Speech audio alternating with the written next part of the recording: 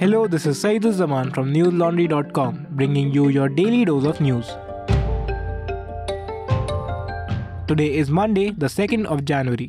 An explosion killed one child and injured 9 others in a village in Rajouri in Jammu and Kashmir today, a day after militants killed at least 3 civilians on January 1st.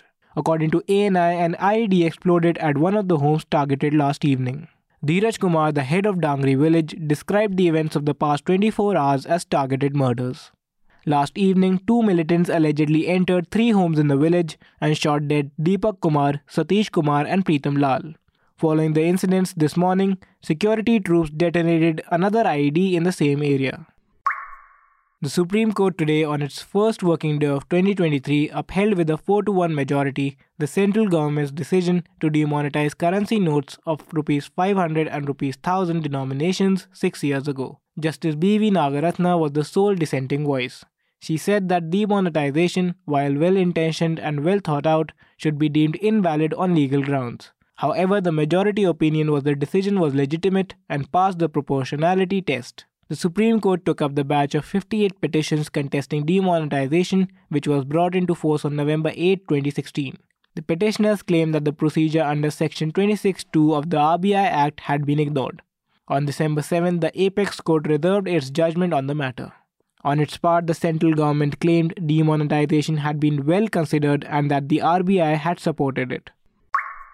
The Supreme Court stayed the Allahabad High Court's judgment convicting former Uttar Pradesh MLA Mukhtar Ansari and condemning him to 7 years in jail in a 2003 case. The case was filed by Lucknow District Prison jailer S.K. Awasthi, who had stated he was intimidated for frisking persons who came to see Ansari. Mukhtar Ansari is a 6th-term MLA from Mau district and has contested twice as a Bahujan Samajwadi Party candidate.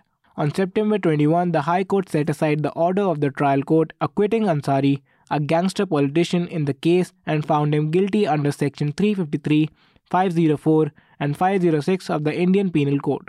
Challenging the Allahabad Court's order, the former UP Legislative Assembly member approached the Apex Court against the judgment passed by the High Court. Ansari is currently lodged in UP's Banda jail. The former politician holds a bad reputation as Allahabad High Court described him as a dreaded criminal and mafia don with more than 60 cases registered against him. Listeners, do you remember Salvatore Babones, the Western academic who recently said at an India Today conclave that India's intellectual class is anti-India?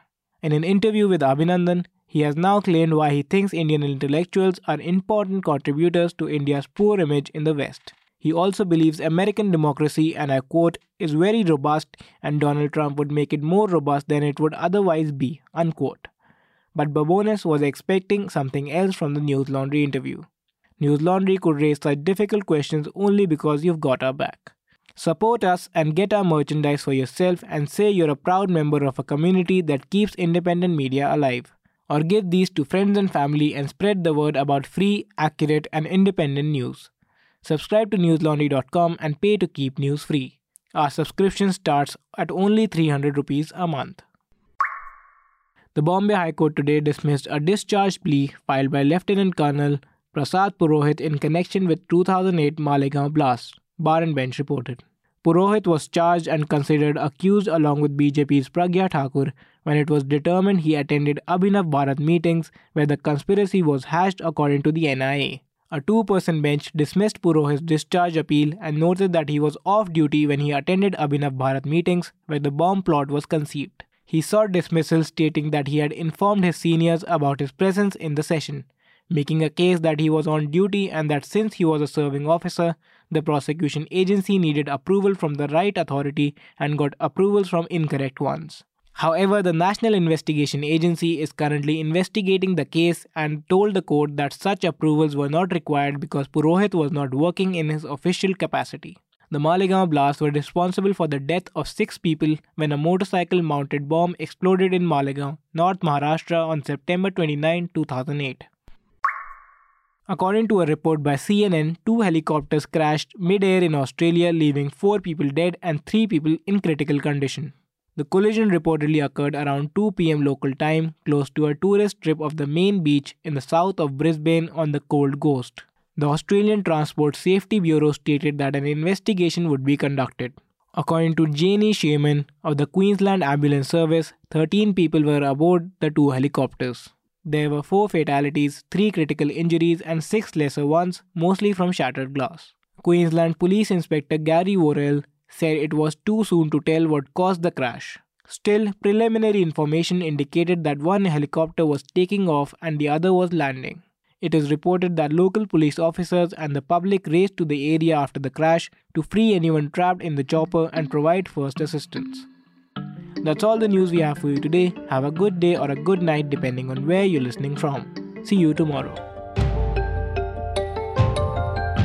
All the News Laundry podcasts are available on Stitcher, iTunes, and any other podcast platform. Please subscribe to News Laundry. Help us keep news independent. To catch all our podcasts on news, pop culture, current affairs and sport, visit newslaundry.com. Follow us on Facebook, Twitter and Instagram and subscribe to our YouTube channel.